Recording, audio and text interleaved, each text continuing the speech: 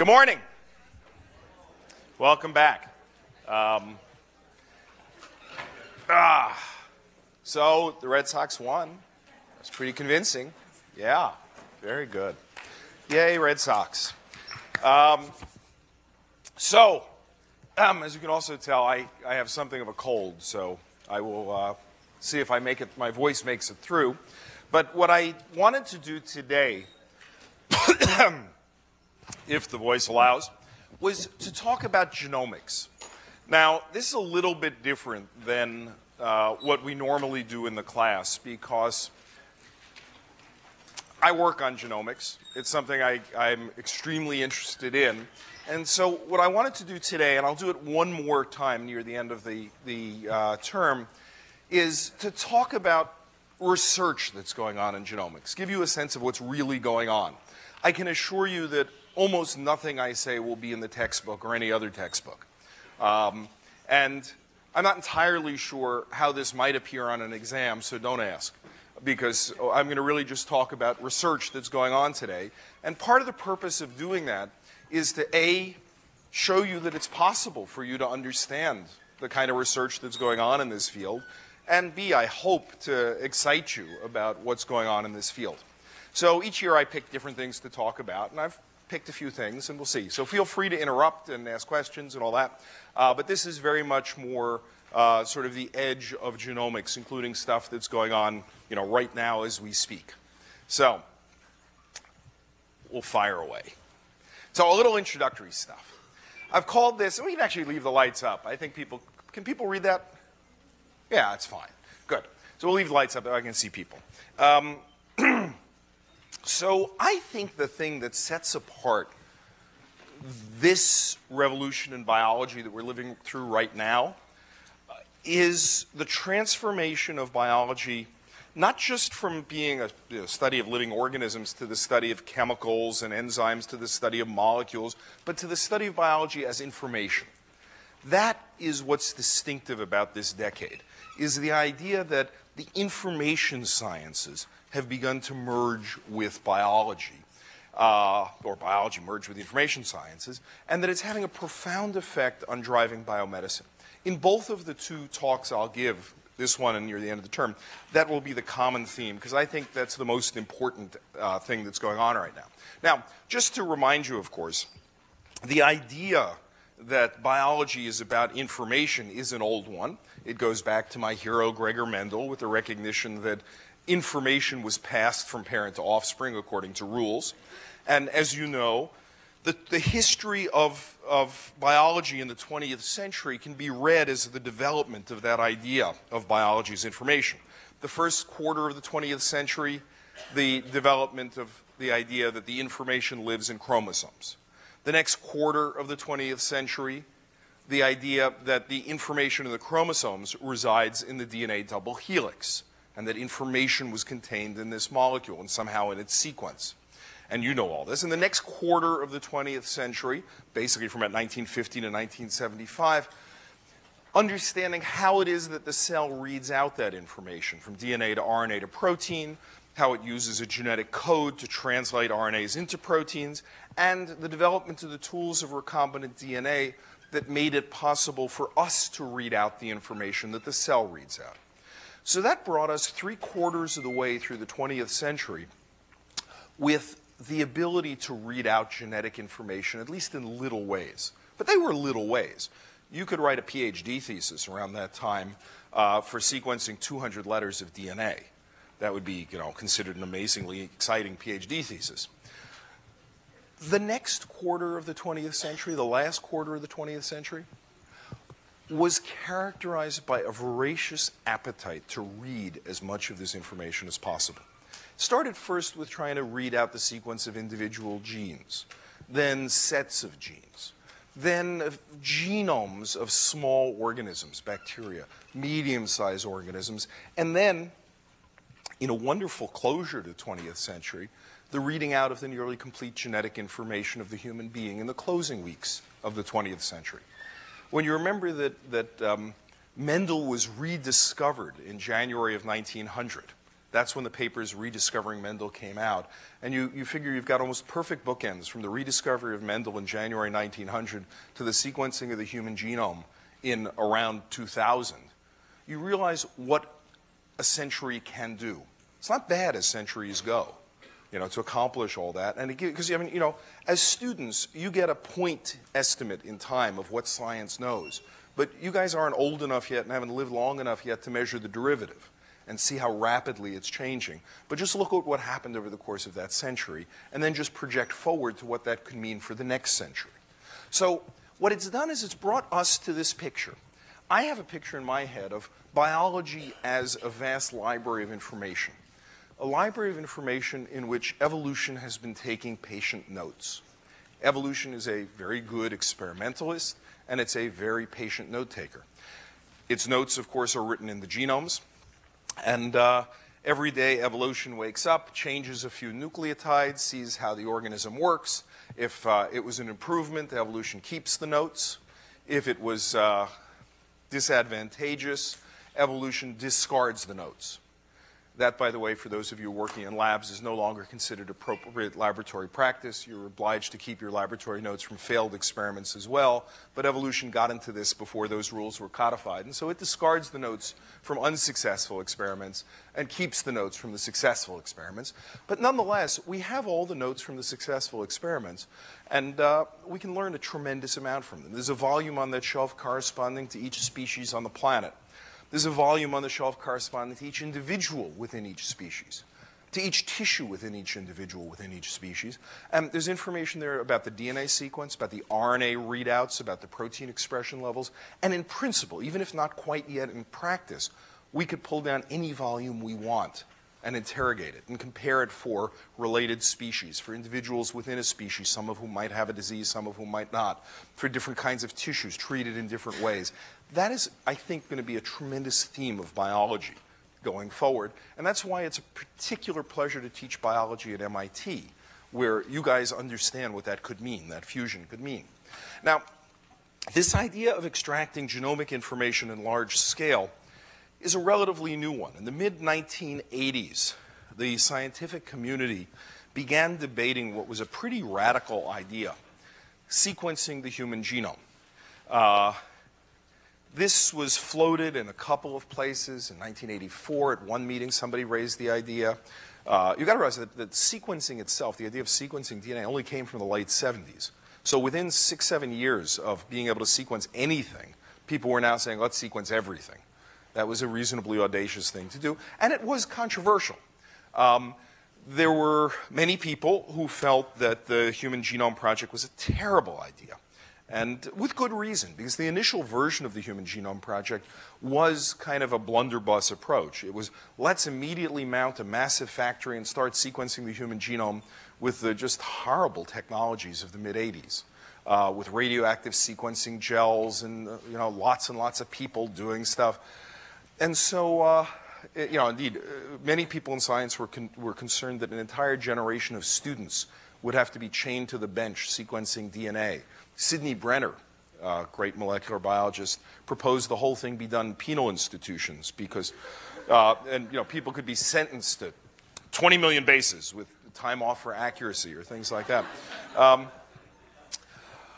And so what happened was the scientific community came together well in its best form. A group was put together by the National Academy of Sciences who said, well, look, this is a really good idea, but we also need a carefully thought through program to do it. We need intermediate goals that'll get us things that advance the science along the way. We need to improve the technologies, and laid out a plan. The goals of that plan: develop a genetic map. A map showing the locations of DNA polymorphism, sites of variation, genetic markers, just like Sturtevant did with fruit flies, but to do it with humans and with DNA sequence differences to be used to trace inheritance. That genetic map could be used to map human diseases. And if all you accomplished was got a genetic map of the human being, that would be a good thing. Then you could get a physical map of the human being, all the pieces of DNA overlapping each other, so that you would know if you had a genetic marker linked to cystic fibrosis, you would be able to get the piece of DNA that contains the gene. Then if we managed to pull that off, we could get a sequence of the human genome, all 3 billion nucleotides on the web, so that you could just go to any place in the genome, double-click, and up would pop the sequence. Now, you guys, of course, don't laugh at that, but about 8 years ago, when I would give talks about this, I would speak about, oh, and you'll be able to go double-click, and up will pop the sequence. And, of course, everybody thought that was really funny, and that was something people laughed at. But, of course, you can just do that today. If anybody has a wireless, you can just double-click, and up will pop the sequence. And then, of course, a complete inventory of all the genes within that sequence. And very importantly, and from the very beginning, the notion that all this information should be completely freely available to anybody, regardless of where they were, whether in academia or industry, in first world countries, third world countries, that everybody should have free and unrestricted access to that information. So a plan was laid out. I won't go into these details here, but the plan was laid out that involved work in constructing genetic maps, physical maps, sequence maps in the human, the mouse, in some model organisms, including the bacteria, yeast, fruit flies, worms. And quite remarkably, it largely went according to plan. Over the course of about 15 years, a lot of people in the scientific community came together and took up different tasks.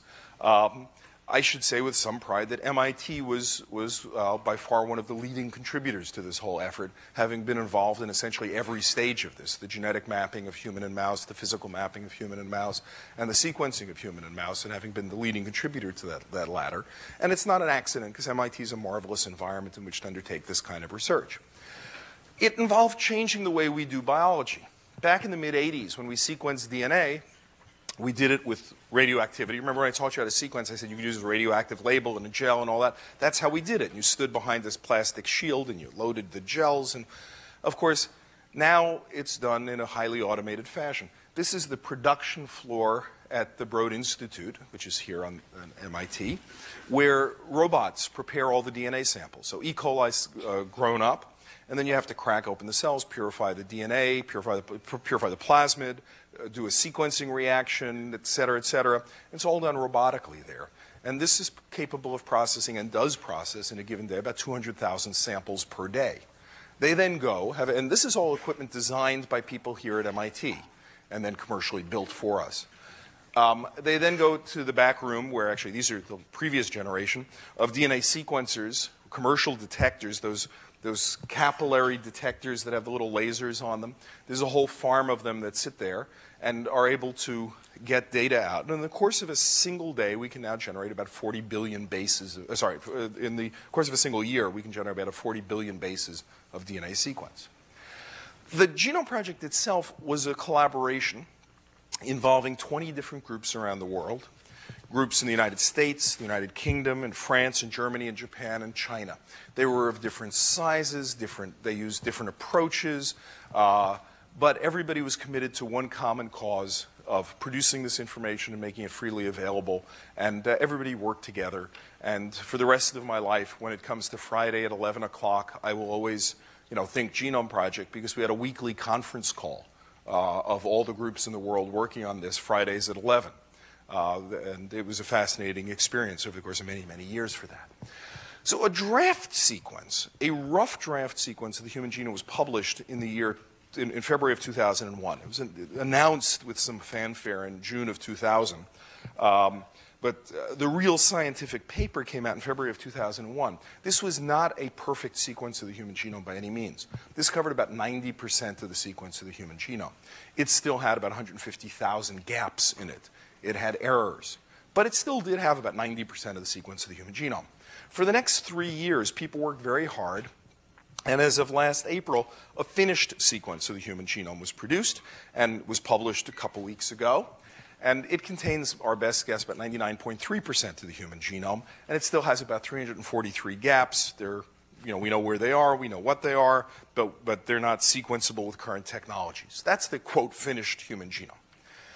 What is it like? Well, this is a picture of a genome. Do we have a pointer? Let's see here. We do have a pointer. This is your genome here. This is chromosome number 11. And I'll call attention to some interesting bits. So these colored lines here represent genes or gene predictions based on both sequencing of cDNAs and mapping them back to the genome, as well as computer programs that analyze the genome. And they're right here you have a big pile up, lots of genes. Very few genes over here. Lots of genes and few genes. Notice that the places where there are lots of genes match up with these light gray bands, which are the light gray bands in the microscope on chromosomes. The places with very few genes match up with the dark bands in the chromosome. Now, do you know why that is? That the gene-rich regions are these chromosome light bands and the gene-poor regions are the chromosome dark bands? Me neither. Nobody has a clue. It's really, it's just one of these things. We had no reason to expect that we'd see these striking patterns. And other genomes, E. coli doesn't have this dense urban cluster and these big rural plains that are gene poor. This is very weird, and it's distinctive to mammals. You'll also notice that the gene-rich regions here are rich in G's and C's. They have different distributions of some repeat elements. There's all sorts of weirdness that just comes from looking at the genome. The biggest weirdness was the number of genes. The count of genes is our best guess, about 22,500 genes. If I had to pick a number today, would be our count of genes. And of course, that's down from the 100,000 that was in some textbooks, and it's down even from the 30 to 40,000 that was in the genome paper of February of 2001. Our best guess is that it's really just about that range. Now, the genes themselves are very interesting. When you look at, if we only have 22,000 genes, how do we manage to run a human being with so few genes? It is, by the way, probably fewer genes than the mustard weed Arabidopsis thaliana has. So what do we do? Well, humans, one thing we may take comfort in is that although we only have about 22,000 genes, there's a lot of alternative splicing. And on average, a typical gene, on average, has about 2 alternative splice products. Some have many, some have few.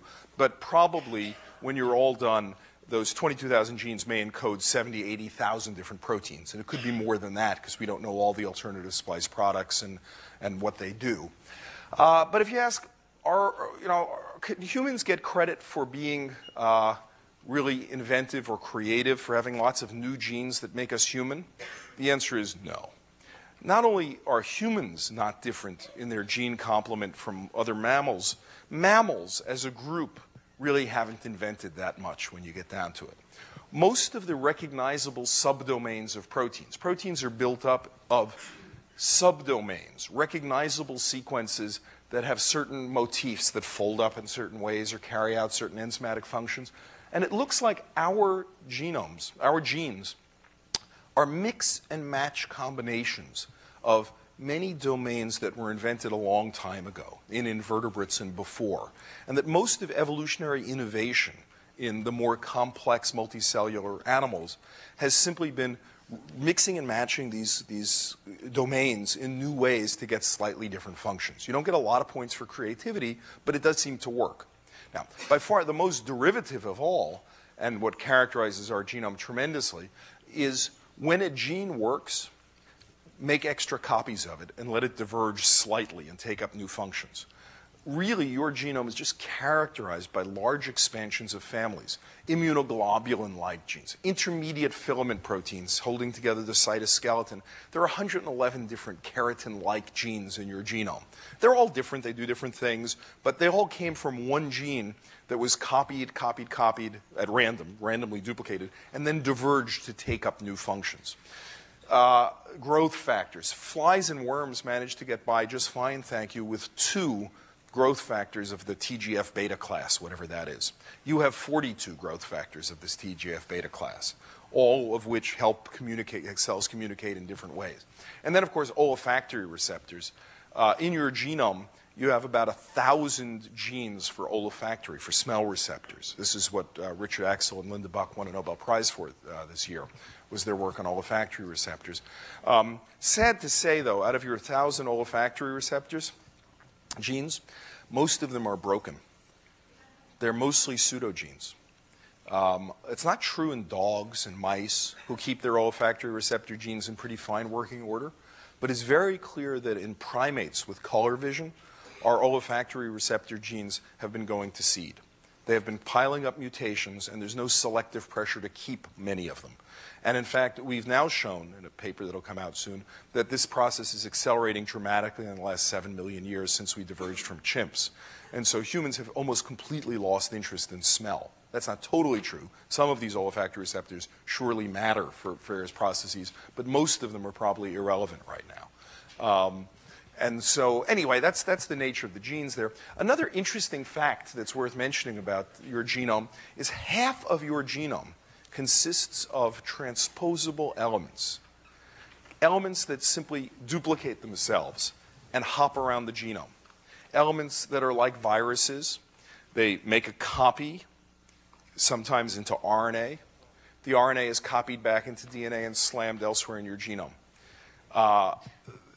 These elements, well, there are 4 classes: alu elements, line elements, retrovirus-like elements. All of these go through RNA intermediates and use reverse transcription. And then there's certain DNA transposons that go through a DNA intermediate. The number of copies of the alu element that's hopped around your genome, is about 1 million. You have 1 million fossils of this element that's hopped, and you say, why is it there? And the answer is because it's there. Because anything that knows how to make a copy of itself and insert itself in your genome, you can't get rid of. You could consider it, if you wish, an infection. But half of your genome consists of an infection with these kinds of transposable elements. Now, that said, yes? What are the effects of having half of our genome? I mean, like, mutations? Well, it's very interesting. What's the effect? Well, they do. Some of them are transcribed. And it's very interesting. Sometimes it's bad. One of them will hop into a gene and mutate it, and that's bad, and that person will have a lethal mutation. But the genome has probably begun to use them and count on their being there. So when a transposable goes in and it creates a spacing, for example, if an engineering committee came in and cleaned up the genome by getting rid of all the transposable elements, it would surely not work, because we have evolutionarily come to count on the spacing there. Sort of like if in some very messy attic, you put a cup of coffee down on top of a stack of papers. Those papers may be utterly irrelevant, but now they're holding up that cup of coffee that you put down on it. And if you were to just magically get rid of them, the cup of coffee would come crashing to the ground. So, they're just there, taking up space. Now, sometimes even more than that, a few of them have actually been co-opted into being human genes. We know that a few of these transposable elements have mutated into being our genes that do something for us. And others of them may do things in affecting the general neighborhood with regard to transcription. And so instead of it being a parasite, think of them as a symbiont. That's a genomic symbiont, which takes some advantage of us, and we may have worked out a compromise to take some advantage of it. Every time a copy is made of these and it hops in the genome, some mutations may happen in the master element, but when it lands in the new place, we have a record of that hop. And if you reconstruct the sequence of the 1 million alu elements, you can see which ones are very close relatives of each other and had to have hopped recently, and which ones are somewhat more distant relatives and more distant relatives. And you can build an evolutionary tree connecting all of the repeat elements that have hopped around your genome, and thereby attach a date to each of them as to when they hopped. So it really is a fossil record. And you can figure out how many have been hopping at different times over history. And we can even make a plot of that. This is long ago. Sometime here, some 30 million years ago, there was a huge explosion in transposons in our genome. We don't know why that happened, but it's very interesting. It does correspond to very interesting periods in primate evolution. And then, interestingly, there's been a huge crash, and transposition has dropped dramatically. We have no clue why this is. But we have a whole fossil record here of the rate of transposition of different kinds of repeat elements around our genome, and people are now trying to figure out what in the world this means. So all of this is sort of there inherent in the sequence. And if you want the sequence, as I say, you can go to the web and pull all this stuff down. So now how do we understand this sequence? Well, I've told you a little bit about it from the simple things that we've done, but there's a lot more that needs to be learned about this sequence. And so what I really want to turn to is how we're extracting information out of this sequence. So DNA sequence is long and boring. It's only marginally more interesting than reading your hard disk, because it has 4 letters instead of 1s and 0s. But it's really pretty boring if you take a look at it. How do you attach meaning to all this stuff? One of the most powerful ways is by comparison with other genomes. And so comparing the human genome to the mouse genome is very informative in many ways. So as soon as the human genome was far along, a portion of the international consortium set to work getting a sequence of the mouse genome, and that was published in December of 2002. We have a nice map of the mouse genome with all these things. It too shows these gene-rich regions, gene-poor regions, all sorts of funny things. And if we look closely at a portion of the human genome over here, I've picked about 1 million bases of the human genome. And we take any little spot in that 1 million bases of the human genome, let's say over here, and we take out the DNA sequence corresponding to this spot, and we run it in the computer against the mouse genome and ask where in the mouse genome do we get the best match to this? The best match to this is here. Now let's do it for this piece here. The best match anywhere in the mouse genome lands in the same 1 million bases here of the mouse genome. In fact, for every single sequence that we pull out from this 1 million bases of the human genome, the best match is in this 1 million bases of the mouse genome. That's very interesting. Why is that? Sorry? No, people do know. And this was a good try, though. This 1 million bases of the mouse genome and this 1 million bases of the human genome represent the evolutionary descendants of a common 1 million bases that occurred in our common ancestor 75 million years ago. This is a clear evidence of the evolution here because we can see this is a segment of DNA from our common ancestor that really hasn't undergone much rearrangement. And we can just line up the sequences and see. In fact, we can build a whole map across the mouse genome like this. For any bit of the mouse genome, I don't know, here's a bit on mouse chromosome number 17. This whole stretch corresponds to a portion of human chromosome number 8. This stretch here, I don't know, this green color here on chromosome number 6 corresponds to chromosome 4 in the human. And so we can build a lookup table that says for any portion of the human genome, what's the corresponding portion of the mouse genome that came from the same ancestor and has basically the same complement of genes in it.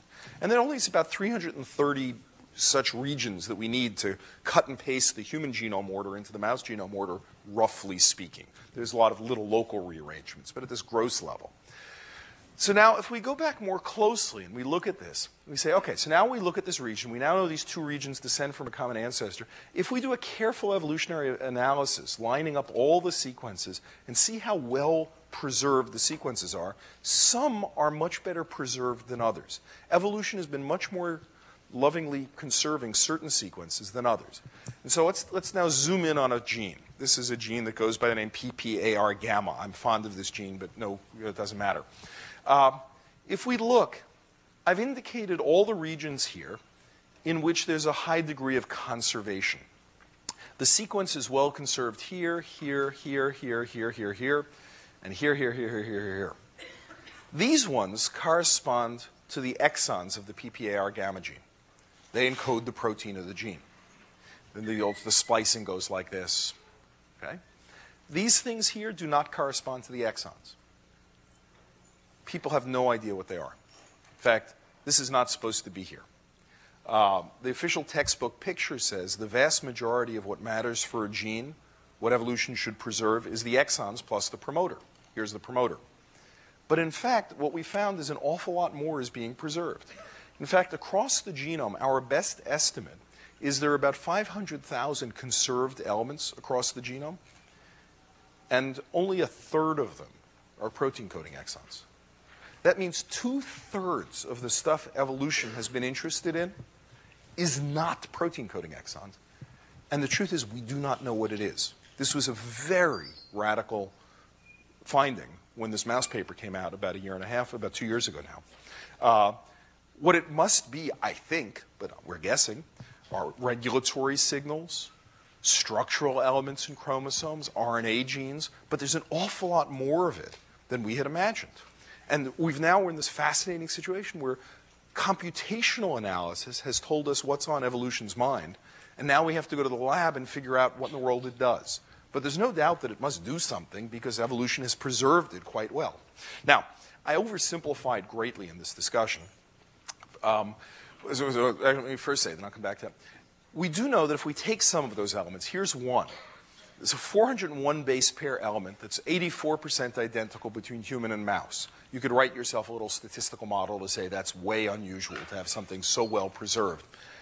When Eddie Rubin and his colleagues in Berkeley made a knockout mouse that deleted that segment, this knockout mouse loses regulation of 3 different genes in the neighborhood, saying that this must be a regulatory sequence that affects multiple genes in the neighborhood. That's good. That's one. There's about 300,000 such elements to go in order to attach meaning to them. And so doing this entirely by knocking out mice will be a slow process. One's going to need other ways to be able to attach meaning.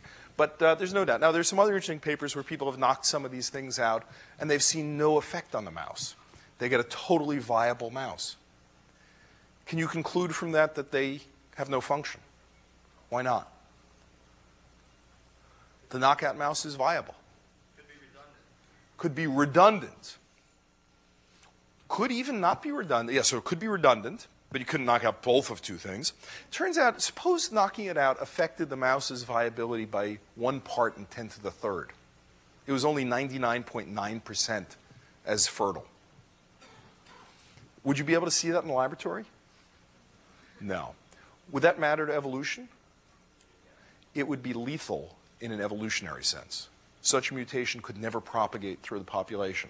1 part in 10 to the 3rd is massive selection against, from an evolutionary point of view, but almost undetectable at the laboratory bench. Evolution has a far more sensitive assay than we do.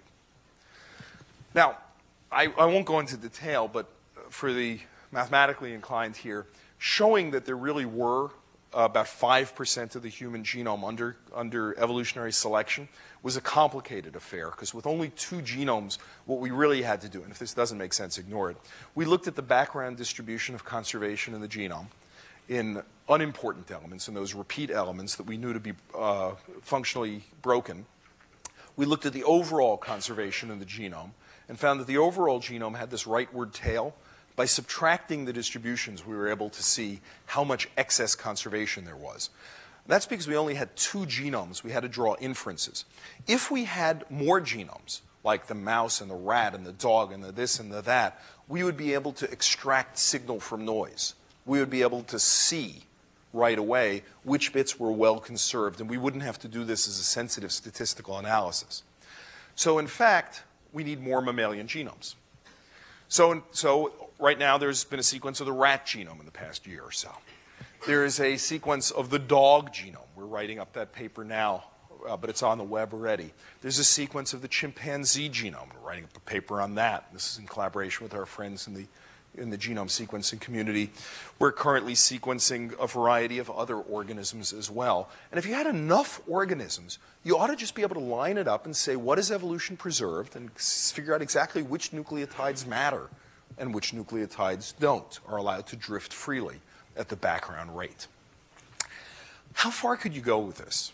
Well, we decided to try an interesting experiment. We said, since mammals are very big, and we're going to need a lot of genome sequence, how about we try a small organism, like yeast?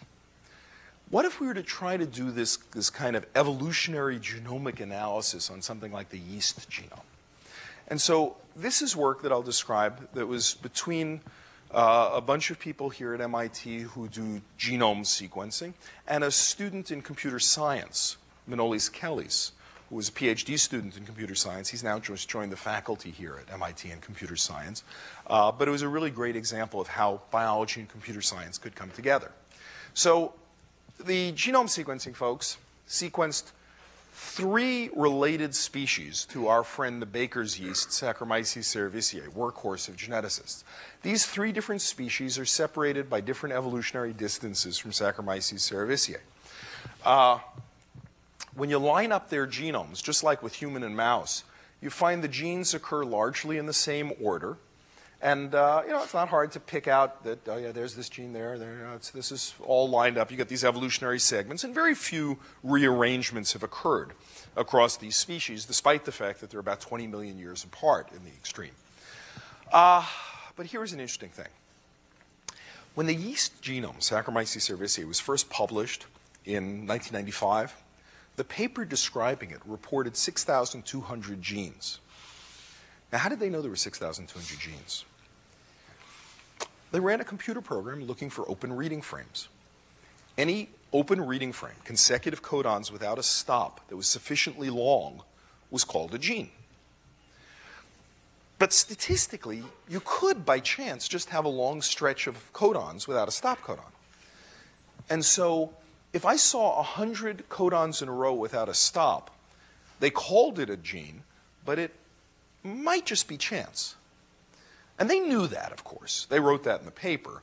But for many years, people then had 6,200 open reading frames, which were the yeast genes.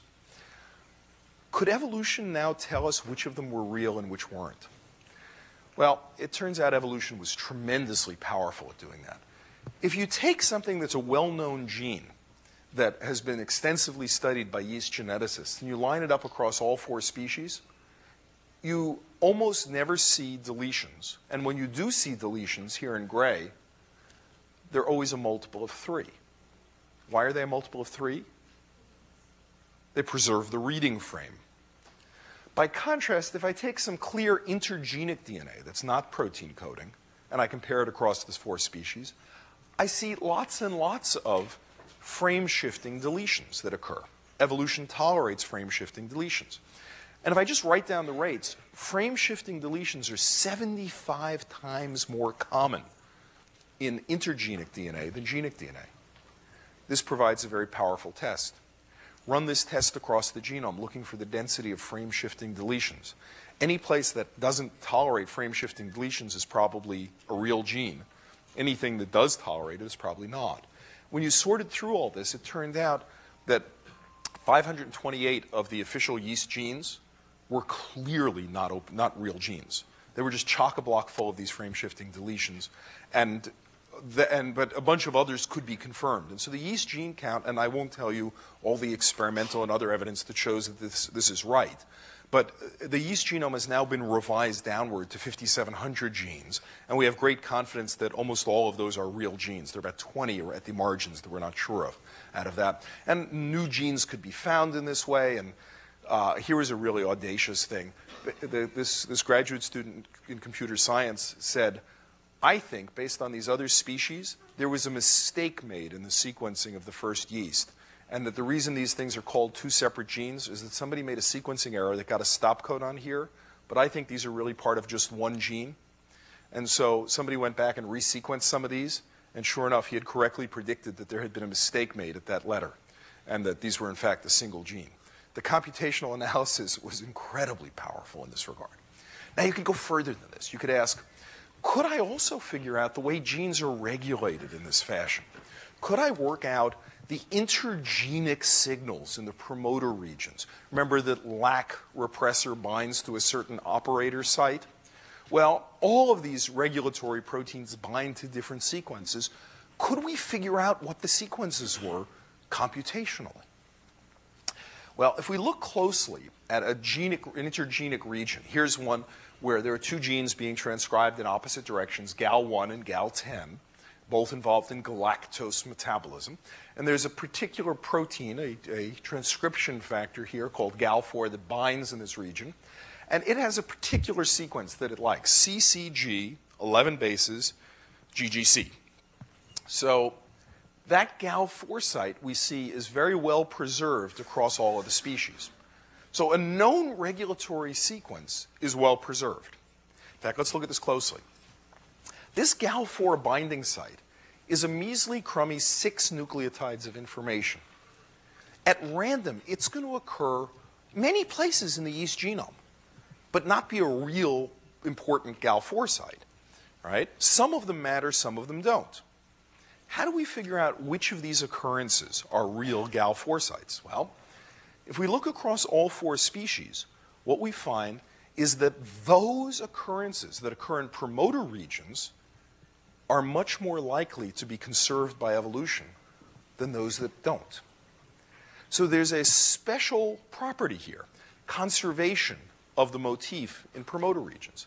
In fact, this particular sequence is 4 times more likely to be preserved when it occurs in a promoter region than when it occurs in a coding region.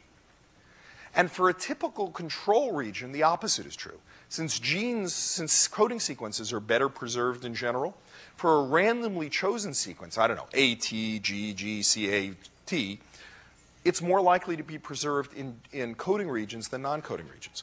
So this Gal4 motif has the very funky property that on average it's 12 times more likely than background to be preserved when it occurs in a promoter. Now, that's a test you could apply to another motif and another motif.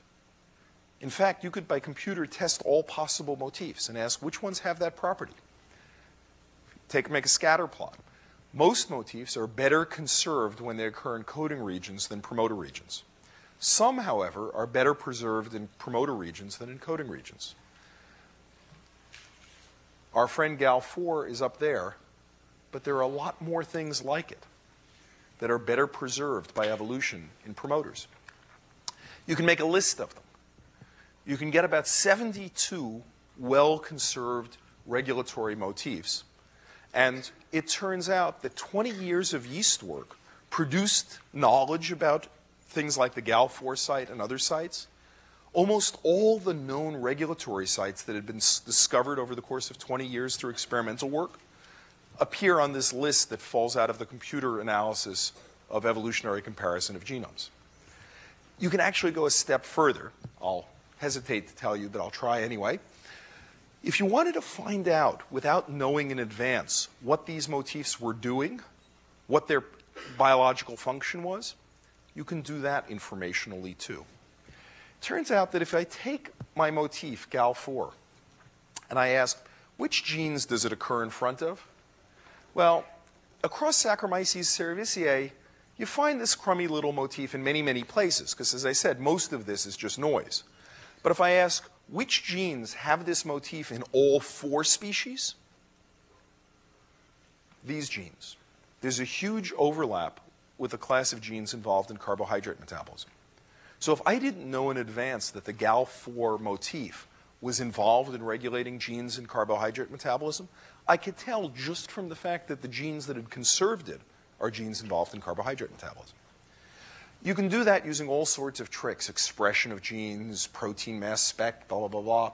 And the short answer is, for almost all of those motifs that you can find in the computer, by consulting public databases of sets of genes that are co-expressed or have similar properties and all that, the computer can also offer you a pretty good hypothesis about what that motif is associated with. You can even go a step further than that. You can begin to look at pairs of motifs. You can say, if I have a certain regulatory sequence, and number 1, and another regulatory sequence, number 2, do they tend to be preserved in front of the same genes as each other? Or is their conservation correlated? And you can build a map of these 2 guys when this guy's correlated, this guy tends to be correlated, and this guy, and you can say, oh, those proteins must be talking to each other. And you can read that off from the pattern of evolution as well. There are 2 regulators, one called sterol-12, one called TEC1.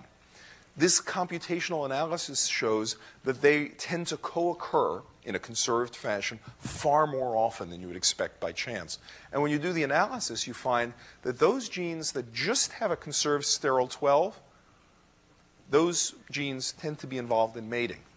Genes that just have a conserved instance of TEC1 tend to be involved in the budding of the yeast. And those genes that have conserved occurrences of both tend to be involved in filamentation. Now, all that can be read out, which is way cool. This is not the way we used to do biology. Now, don't get me wrong. There's a ton of experiments that underlay creating these databases. And there's a ton of experiments that have to be done to check any of these things. But what we have is one of the most powerful hypothesis generators that's ever been seen here. Evolution, by telling us what to focus on, is giving us on a silver platter hundreds of hypotheses about who's interacting with whom and sending us back to the lab then to test these hypotheses. Now, what are the implications of all of this for the human genome? Could we do this for the human genome? Well, these species, Saccharomyces cerevisiae, Paradoxus, Makati, Bionis, are they a good model for mammals? Well, it turns out that their evolutionary distance from each other is the same as the distance of human to lemur to dog to mouse. So they were chosen a purpose. Those actually are fairly good models for the human. So could we do exactly the same analysis for the human, for the entire human genome, if we had human, lemur, dog, and mouse, or basically 4 species, human, mouse, rat, and dog? Well, there's one little fly in the ointment. The human genome is 20 times bigger than the yeast genome. If I want to analyze the whole human genome, I have a problem of signal to noise. The genome's 20 times bigger, I got 20 times as much noise to get rid of. I won't walk you through it, but I need more evolutionary information to get rid of all that noise. And you can do a simple calculation that says my evolutionary tree needs to be bigger. Its branch length needs to be bigger by about the natural log of 20 to get rid of 20-fold more noise. And that would mean I need more species. I need about 16 species or something like that to be able to do that. But if I built an evolutionary tree that had a branch length of 4, that is 4 substitutions per base across this evolutionary tree, as indicated by these colored lines here, I should have enough power to analyze the entire human genome the way we just did the yeast genome. So we currently have human, chimp, mouse, rat, dog. As of this fall, during, in fact, right at the beginning of this term, the National Institutes of Health signed off on sequencing of these additional 8 mammals. These mammals are now in process. And in fact, the elephant is done, and the armadillo is in process, and the tree shrew is being caught, I think, at the moment. We have the tenrec, don't talk about the tree shrews. Anyway, the tenrec is actually being tested right now, et cetera. And all this is going on right now as we speak. And I think that by next summer, we should have much of, and by certainly by about a year from now, we should have almost all of this information to do such an analysis.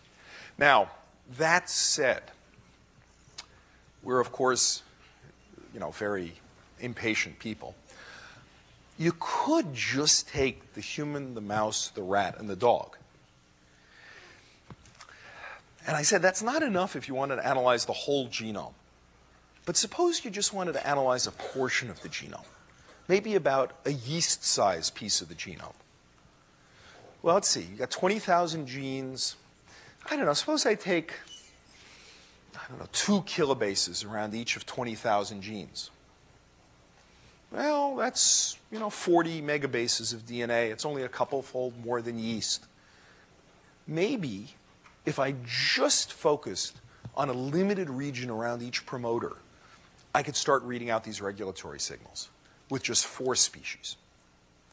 So in fact, a postdoctoral fellow has been working on this problem over the summer and a little bit from the spring, the summer, together with Manolis Kellis, who's now in the computer science department. And I think we have a preliminary list for the human genome that's fallen out over the course of the past couple of months. And we're in the process right now of finishing up a paper that we're hoping to get submitted by Friday with a preliminary list of the regulatory signals in the human genome read out from evolution of human, mouse, rat, and dog. It won't be everything. We don't have full power to pick up all possible signals, but we're picking up a lot of the signals. We're picking up a very large fraction of previously discovered signals, and lots more new signals as well are falling out of that analysis. So anyway, I can assure you that that's not in the textbooks because it actually hasn't been submitted yet. This other stuff I've described about the yeast analyses, if you do want to look it up, there was a paper in Nature about a year and change ago, Kellis et al., describes this yeast work. This is what's going on. This is what's fun about teaching at MIT is I can tell you this stuff, and you guys have a sense for the convergence that's going on in our field.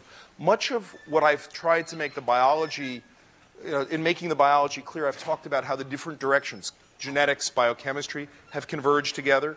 What we're really seeing now is information science is converging with that as well. And I got to say, it's a tremendous amount of fun. See you on Monday. Good luck on the quiz.